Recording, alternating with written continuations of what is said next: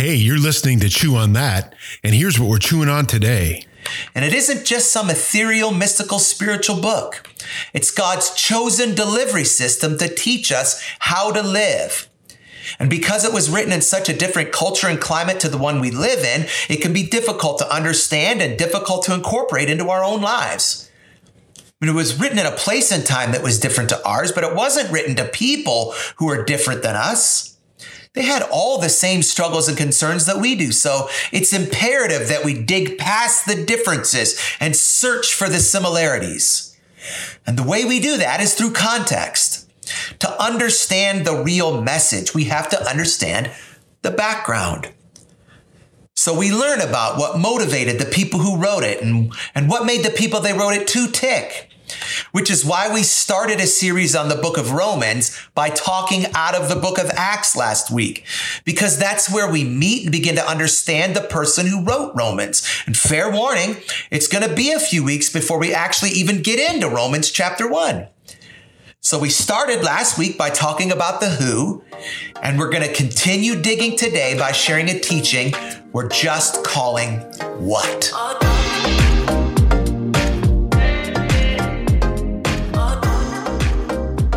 Hey, hi, this is Pastor Scott, and you're listening to Chew on That. Today, my special guests are Dave and Jema DeShazer. Say hello, Dave and Jema. Good afternoon or morning or wherever it is you are when you're listening to this.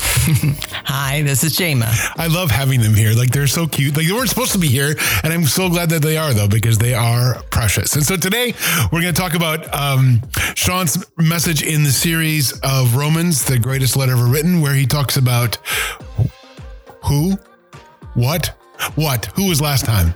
There's so many that I get them confused, and so it's easy for me. But before we get started, I thought maybe you guys could share a little bit about yourselves. Like, tell us, like, your story.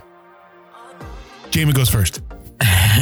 Well, Dave and I have been married for 48 years. We have 4 children, 7 grandchildren. Each of our children were born in a different state, so that tells you a little bit about our background with Campus Crusade years ago. We moved out here almost 5 years ago now to come to Life Church, be a part of the church, and we're so excited to be here. God is doing wonderful things in our lives and in the community. As James said, we were all over the country. We were in Arizona and Louisiana and Ohio and then out to Seattle. And like she said, a kid in every state. We were 20 years with Cru. And then we spent 10 years working for Alpha and helping churches around the Northwest learn how to help people look at Jesus. And we've just had an exciting time. And this time out here has blown us away with everything that we've been able to see God do. So we're excited to be here too.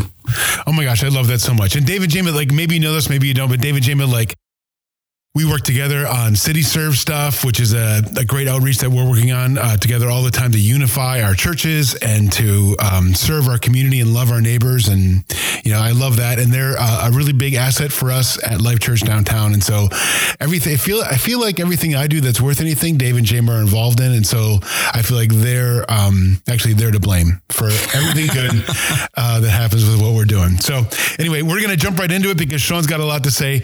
We'll start right here. And it's important we embrace the complexity and lean into its concepts, especially as Jesus followers in the face of a skeptical society that has attempted to paint us as naive sheep simply looking for spiritual solace or an ecumenical escape from the challenges and realities of this life. It's an opinion of us that was echoed a few years ago when media mogul Ted Turner famously said, "Christianity is for losers." My first thought when I listened to this for the second time was, wow, there's nothing like being broadsided by life. To realize how little control we have over things. I lost my dad very unexpectedly at 17. I lost a sister when she was 39. We had a stillborn grandson. We've experienced a job loss along the way. And to know God's presence through each of those experiences of life, if that's a crutch, I'm going to keep using that crutch, because he has been there and spoken comfort and peace and joy, even in the midst of those things. Do you feel like, I feel like in my experience, it's been one where my faith, my crutch, my whatever, right? That early on when I went through difficulties, I wasn't quite so clear that it was God seeing me through it. I still felt like I was fighting the fight myself, and that somehow I came out, not on top, but certainly, I don't know, okay. And so it was like in my early times, I didn't recognize that it was God. Was that the same? Was that your same experience? Like when you talk about like what you've gone through and how many times God's seen you through, was it your experience, or did you always know that it was just God? For me, I think it was definitely God's grace stepping in, because that first major thing of losing my dad, there's no explanation other than God was there saying, I'm here, Jema. And the things that he showed me and the experiences that I went through, there's no explanation other than it's God. And it was God's grace. It wasn't anything that I did. He was just there for me in each one of those times. That's good. And I think when you look at Turner's statement about Christianity being for losers, when you look at the roll call of people that are phenomenal leaders in the country, in the world, you run into people that are followers of Jesus all the way. And I can't begin to call them losers.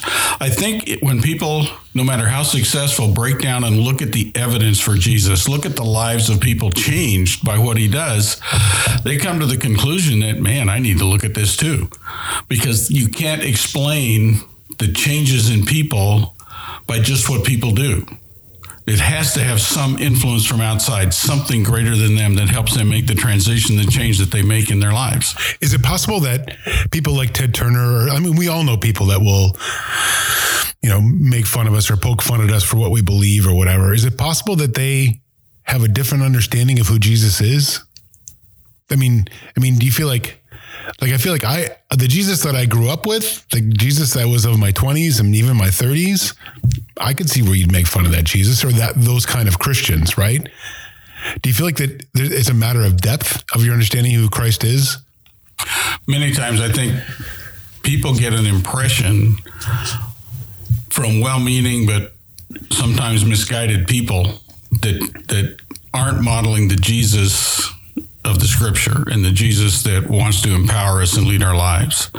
And so there are people that have been hurt. There are people that have been, this just doesn't work for me. But it's not Jesus' fault. It's just, how do we apply it? How does that come out in us? What are the mistakes made? And have we gone far enough to help overcome those mistakes with people that we may have made them with? Yeah, that's good. I dig that. The Apostle Paul was intelligent, articulate, and committed to his calling. Like a skilled attorney, he presented the case for the gospel clearly and convincingly in this letter we call the Book of Romans. It's no surprise then when we look back on what we learned last week about Paul's background, where he aspired to be a member of the Jewish Supreme Court, the Sanhedrin, that God would call him to be the wellspring from which this defending document would come.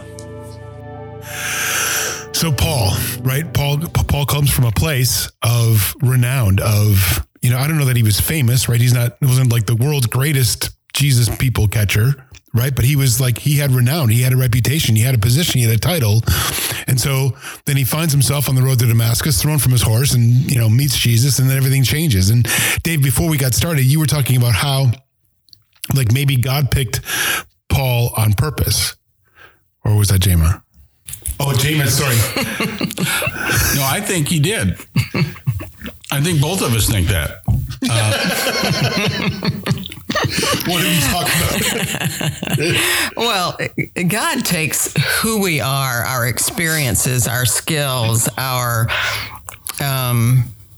life, and as we turn them over to him, that's what he uses to reach those around us and to accomplish his work. And, as I look back over my life, some of the things that I've learned. Some of them have been hard to learn, but today, the areas where he's using me or I have strengths are in those very things. So he takes all of those experiences, all of our background, as we turn them over to him, and then he uses them for his purposes. You know, think about that. I know Dave's got 1,000 things to say. You can see them all over his face. But let me just say that, you know, when I think about that, when I think about what you said about Paul and about in your own experience, like I think from early on, I thought that I wanted to be in ministry, right? But I saw it as a chance to be a showman. I saw it as a chance to, you know, speak really well and entertain people and make them laugh. And that's still certainly a big portion of I was going to say what I do. But like I wasn't ready. I didn't have anywhere near the experience. I didn't have anywhere near the context. I didn't have anywhere near the connections that I have now. And so not that I'm like this, you know, king of ministry, but I mean, I'm in ministry now, and like the whole thing's different now than it would have been if I'd gone into ministry when I was 25. You know, I built a reputation and I built a name for myself, and like, you know, people know who I am. And so then God's leveraging that. Yeah. Well, I think with sometimes too, God will take people that don't have all the gifts and equip them to have incredible impact in ways that even when we look at it, we go, how did that happen? And God uses. And so he will take all of us, and the potential for all of us from right where we are is to be used in today and tomorrow for what God wants to do in and through us. And I've looked at places and I just sit there and go, I get to do this. And I don't know how I get to do this, but I'm here and I get to do this. And it's not like I planned it or I prepared for it from the standpoint of this is on my plan to do this, but a door opens and God pushes through. And so he equips us where we are. And I think with Paul, he had a special equipping with language, with heritage, that he could have both feet down in each side, in the Gentile and the Jewish world, and be effective in both. And so God did an incredible choice when he picked him and sent him out. So Paul was this prolific author who wrote 14 books of the Bible, and the books he wrote are called epistles. So they were letters. And they're all letters he wrote to churches he started except Romans, which is more like an elaborate theological essay than a letter. And it wasn't written to the church in Rome, it was written to the believers in Rome. So we're going to talk about that more in the weeks to come. But every concept in the Bible is contained and condensed into Romans. Okay, so I never knew that last statement that Sean made about how everything of the Bible, right? Everything, the whole gospel message is laid out in Romans. And I guess I never recognized that. Did you know that? I didn't know that. That was news to me too. You know, it's kind of, when you said that, I stopped and thought, oh yeah, you know, this is there, this is there, this is there. All of those things are there, but like, it's just like, oh, wow. Knowing this book is really, really important. Yeah. And I love that he pointed out the fact that this was the one epistle that he wrote to a church that he hadn't founded, when in fact it was to a church that he wanted to like get in with, right? Like he wanted to, not a church, but a group of believers, because he knew that in order for him to reach even further west, that Rome, he'd have to launch from Rome, and he needed support and backing and, you know, agreement with the believers in Rome. And I never knew that. So when you look at that as the book of Romans, you could totally see why he's like making a case, right? So it's not just like admonition. You feel like so many of the other epistles is like, hey, why do you guys keep screwing this up? This is how it's got to be. I was there with, you know, Stephen, or I was there with whoever, and we told you this, and now you keep screwing it up. So that's not Romans. Like Romans is like, I feel like Romans to Paul is like the Sermon on the Mount was to Jesus. Like it was just like, I'm going to wrap this all up just in these like 3 chapters here, where Romans is kind of the same thing. Let me just wrap up the whole thing for you in this one letter. And so that just makes like, my gosh, Romans is so important. And like you said, Jamie, I feel like sometimes we, you know, or was it Dave? Anyway, we pull things, like we have verses that we remember that are tent poles of our faith. And you're like, oh my gosh, but so many of them are in the book of Romans. And you could totally see why. And the primary purpose of this letter was to reveal and deal with the grace of God. And there was no one better qualified to write about this idea. This man who himself claimed to be the least of all saints and the chief of all sinners understood and explained grace better than any of his contemporaries. And looking at the darkness of his past helps us recognize his gratitude for God's grace, which isn't an easy concept to understand. In fact, in 500 BC, Socrates wrote a letter to his friend and student Plato declaring, "It may be that deity can forgive sins, but I do not see how." So grace is a concept that has escaped the greatest minds the world has ever seen. In some conversations I had with Sean about this topic, we talked about how grace, while present, in the Jewish culture,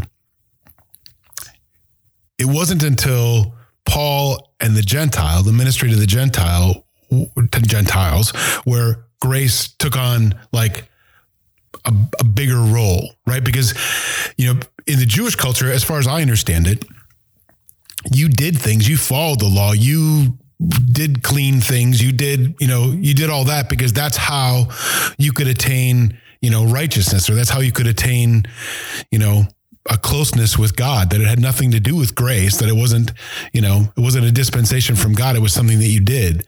And so this was a big deal to me because grace for me is everything, right? Like grace, because I realized that it's not part of my culture to, not eat pigs or not, that's not part of my culture. So that's not my way there.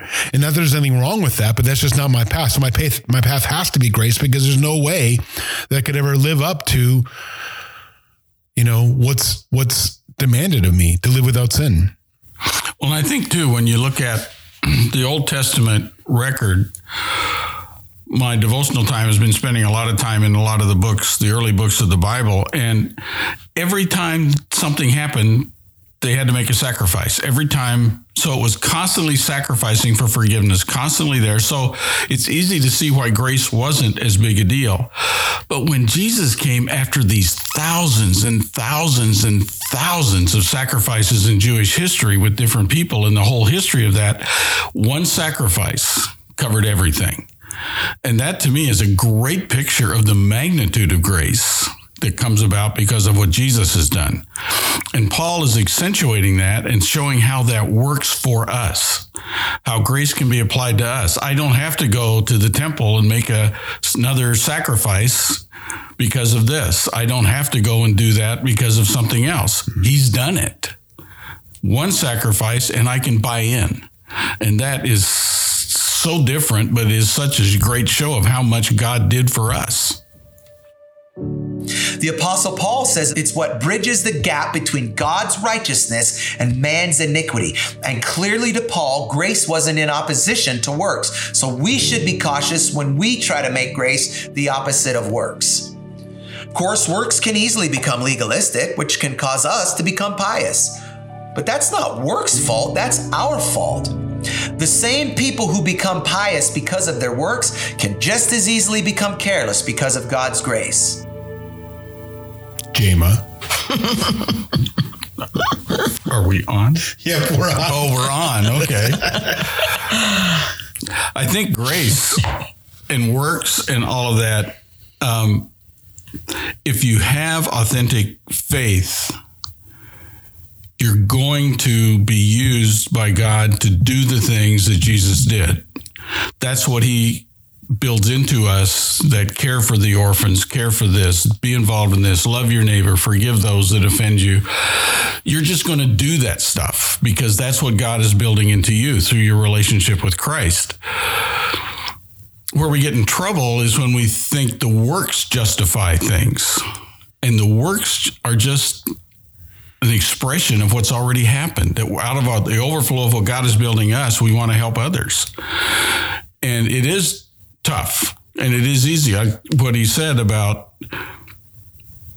it's easy to also get caught up in, well, God's just forgiven it anyway. I can go ahead and do what I want and take advantage of the grace. And then to me, is that an authentic?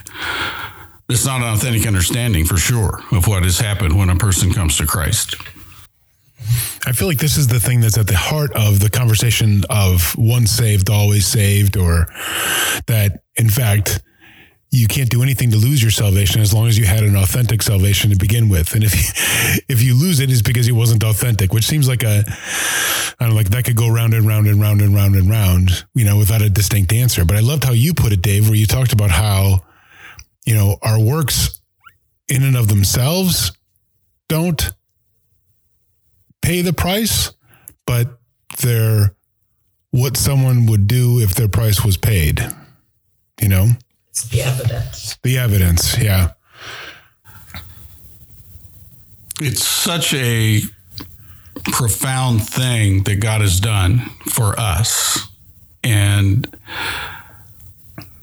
that willingness to, if somebody needs something, you give it to them. You're available. I think the illustration of you're not going to just, if somebody says something and they have a need, say, well, peace be with you. You'll actually step in. And, we miss stuff all the time and what we should do. And God reminds us and helps us and encourages us with just little promptings to don't say something, do something about this. I feel like for so many of us, we were brought up in such a way that, you better go to church and you better make your bed and you better do what your mom says, your dad says, where I think we talked about this at Life Church Downtown, where it was a matter of course it's works based, right? Like that's our way to get into heaven. We got to keep our nose clean. We have to do what we're told to do. We have to be obedient, because if we're not, we'll go to hell, right? Like it was definitely that kind of transaction. At least that's how I was raised, and that's how so many of my friends who are Catholic or Lutheran or, some kind of high church place that's it's all about obligation and nothing about, the grace of God. It's all about proving your faith. Well, maybe I could go into a childhood, give you a little bit of my background. I was raised in a home where Jesus was honored. And I understood very early that he had died on the cross for my sins. And yet I felt really bad, and probably also a little bit of pride in there, that I thought, well, I'm really young. Maybe I can just be good enough and make it to heaven, and Jesus won't have had to die for me. And I had 3 sisters, and, sisters can fight like cats and dogs. And even though I was very young, my mom at the time must have been working on us to be a little more kind to each other and not say, shut up, something simple like that. So I thought, okay, maybe since I'm so young and I haven't done anything, I can just be good enough, and I'll just not say, shut up to my sisters. I'll say, be quiet instead. Well, that didn't even last 24 hours before I told one of them, shut up. But it was something that even God impressed on me, even at that very young age. I was probably 6 or 7, that I was never going to be able to be good enough to get to heaven on my own. And I'm grateful for that, because he knows each one of us. He knows our personalities. He knows our tendencies. He created us. So he knows what we need. And I'm very grateful for those early lessons that helped me see that it wasn't what I did, but what Jesus had done. I mean, we hear a lot of people that will say, when you ask them, like, listen, I don't need church. I don't need any of that, craziness. I'm a good person. I'm pretty sure I'm going to go to heaven, right? Like, I feel like there's a lot of people that, like, that's their bottom line. I'm a good person. I believe in God. I'm going to go to heaven. I don't need to go to church. I don't need to, do anything else. And I feel like that misses the grace portion, that if you just feel like I'm a good enough person, I'm sure to go to heaven. Well, why did Jesus die? If I can be good enough, then his death means nothing. And that's one of the things that is brought out, that either Jesus' death is the most significant event of history, or it's not significant at all. It can't be significant for some and not for others. I mean, if he died for all of our sin, he died for all of our sin. And if he said nobody can get there except through me, then nobody can, or it just doesn't matter. But to make this statement without investigating, or to make this statement without really exploring who Jesus is and what he did, is really sawing the limb off. And you're on the wrong side of the saw, because you're basing everything on something you haven't looked at enough. Let me just take this one time. This segment's really long all of a sudden, but let me just take this 1 second to say that there's nothing wrong with exploring your faith. There's nothing wrong with like determining that your faith is real. You don't have to take your mom and dad's word for it. You don't have to take Sister Augusta's word for it. You don't have to take Pastor Young's word for it. That you can discover that in your own. You can doubt and investigate on your own. Like, that's totally okay. Because if you feel like you don't have a relationship with Jesus, or a relationship with Jesus' people because, wow, that's just something my mom did. And yeah, I go to church. I'm good enough. I'm going to go to heaven. Well, that's not the life that Jesus has for us. And so if you've got to figure it out, if you've got to investigate, or if you've got to prove it to yourself, there's nothing wrong with that. Well, and if you live long enough, you're going to do that. We're all going to have things that hit us and we go, wow, I didn't expect this. And how do I handle this? We were talking to somebody this morning that is out of work, and the emotion and the what do I do now? Do I have to get another job? Do I have to do this or that? But just the uncertainty.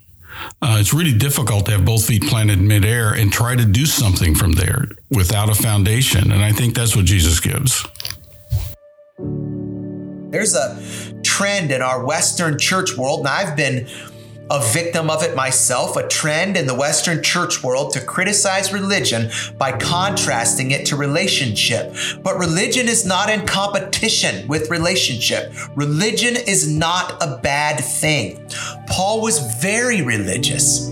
Even after he was a recipient of grace, he carried out the unending cycle of ritual cleanings of platters and cups, as well as his own person. He kept the weekly fasts between sunrise and sunset. He said the daily prayers in exact progression and pattern and number. He was religious and he was devout. Religion only becomes dangerous when it becomes legalistic.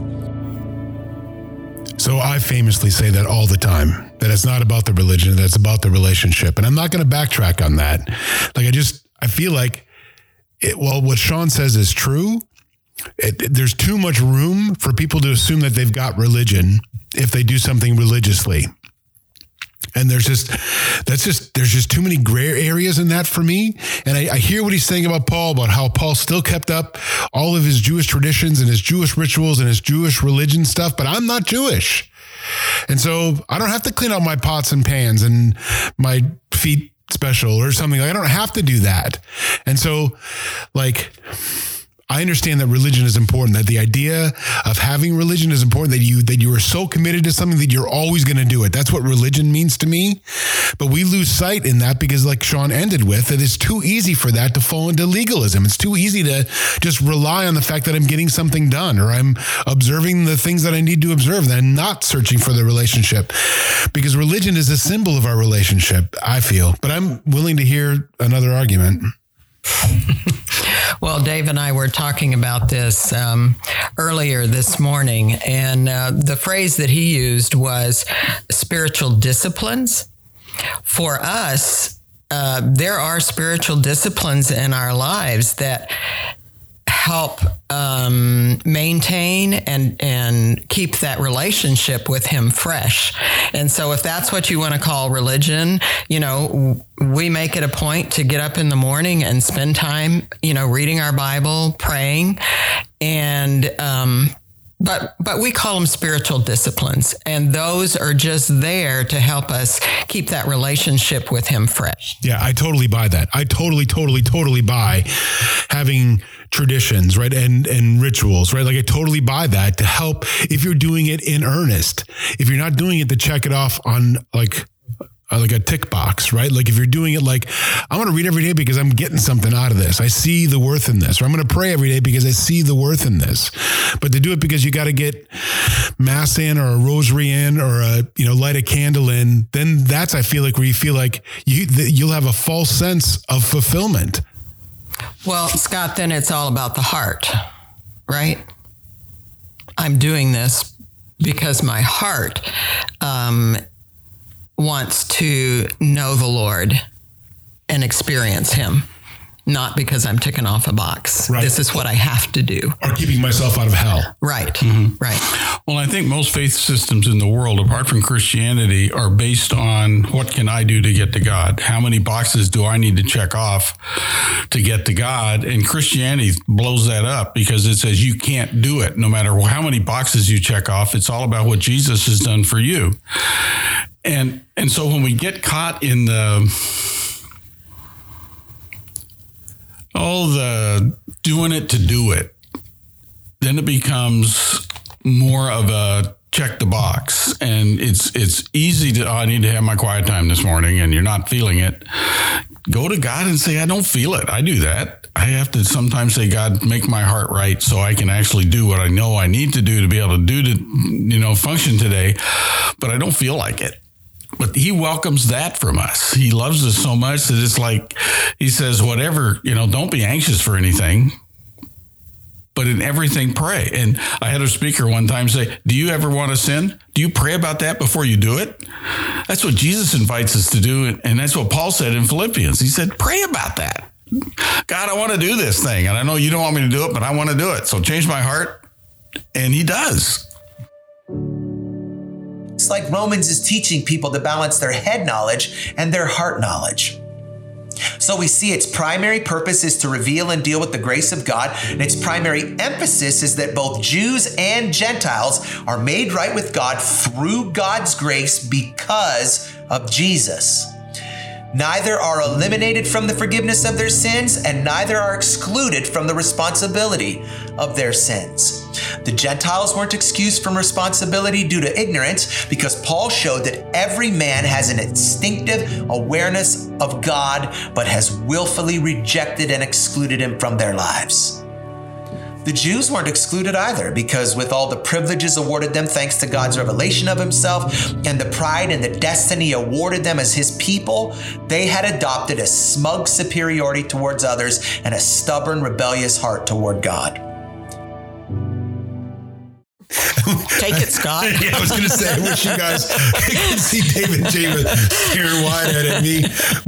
What are we even going to say? And I feel like there's a lot there for Sean. Like there's a ton where that neither side, like in this letter to the believers in Rome, that there's neither side that's off the hook, that both Gentiles and Jews are on the hook, that they're both, they're both in danger of missing a piece. Right, where he says that Gentiles, because we all have an innate understanding of who God is, whether we profess it or not, or whether we say it out loud or not, or whether we allow it to bubble up or not, that we've all got it, and that for the Jews that they have an obligation that just because they're God's chosen children, that doesn't give them a free pass either, and so no one gets a free pass, and so I feel like. And yet we do, and yet we do. And yes, it's grace, right? But we have, and this is the thing, like, I feel like this goes back to the check boxes and this goes back to the staying out of hellness and everything else, that in fact, it's about the grace and accepting grace and just saying, Lord, I need your grace. Like that's all does it distill down to that? Is that really it? To get grace, to accept salvation is just to accept it. And that's what makes it so hard for a lot of people. If they don't feel like they've achieved it, they don't deserve it. They don't deserve it. And yet Paul said here in this letter, you don't deserve it. But God loved you enough that he gave it for you. And I got a note from somebody this week that was talking to a friend that said, until I feel like I'm living right enough, I don't think I can go to Jesus and accept him. And that's the wrong place. Yeah, that's the cart before the horse, right? Yeah, it's you won't be living right enough to do that. So you've got to be willing to say, right where I am, take me as I am. And that's what Jesus said. That's what Jesus said. And it's interesting that in different crusades that people had in evangelism, one of the songs they sang at the end was Just As I Am. And that's how Jesus takes us. That it's not like you gotta, wow, you're not almost there. You're almost there. 2 more of this or 3 more of that, or go serve the poor more and you're in. He said, nothing you can do is going to make it. How did church tradition get us there? You know what I mean? Like how did church allow the tradition to look like, or for us to believe, right, that I'm not good enough to go to church. And if I'm not good enough to go to church, I'm not good enough for God. And then so I might as well just forget the whole thing. How did we land there?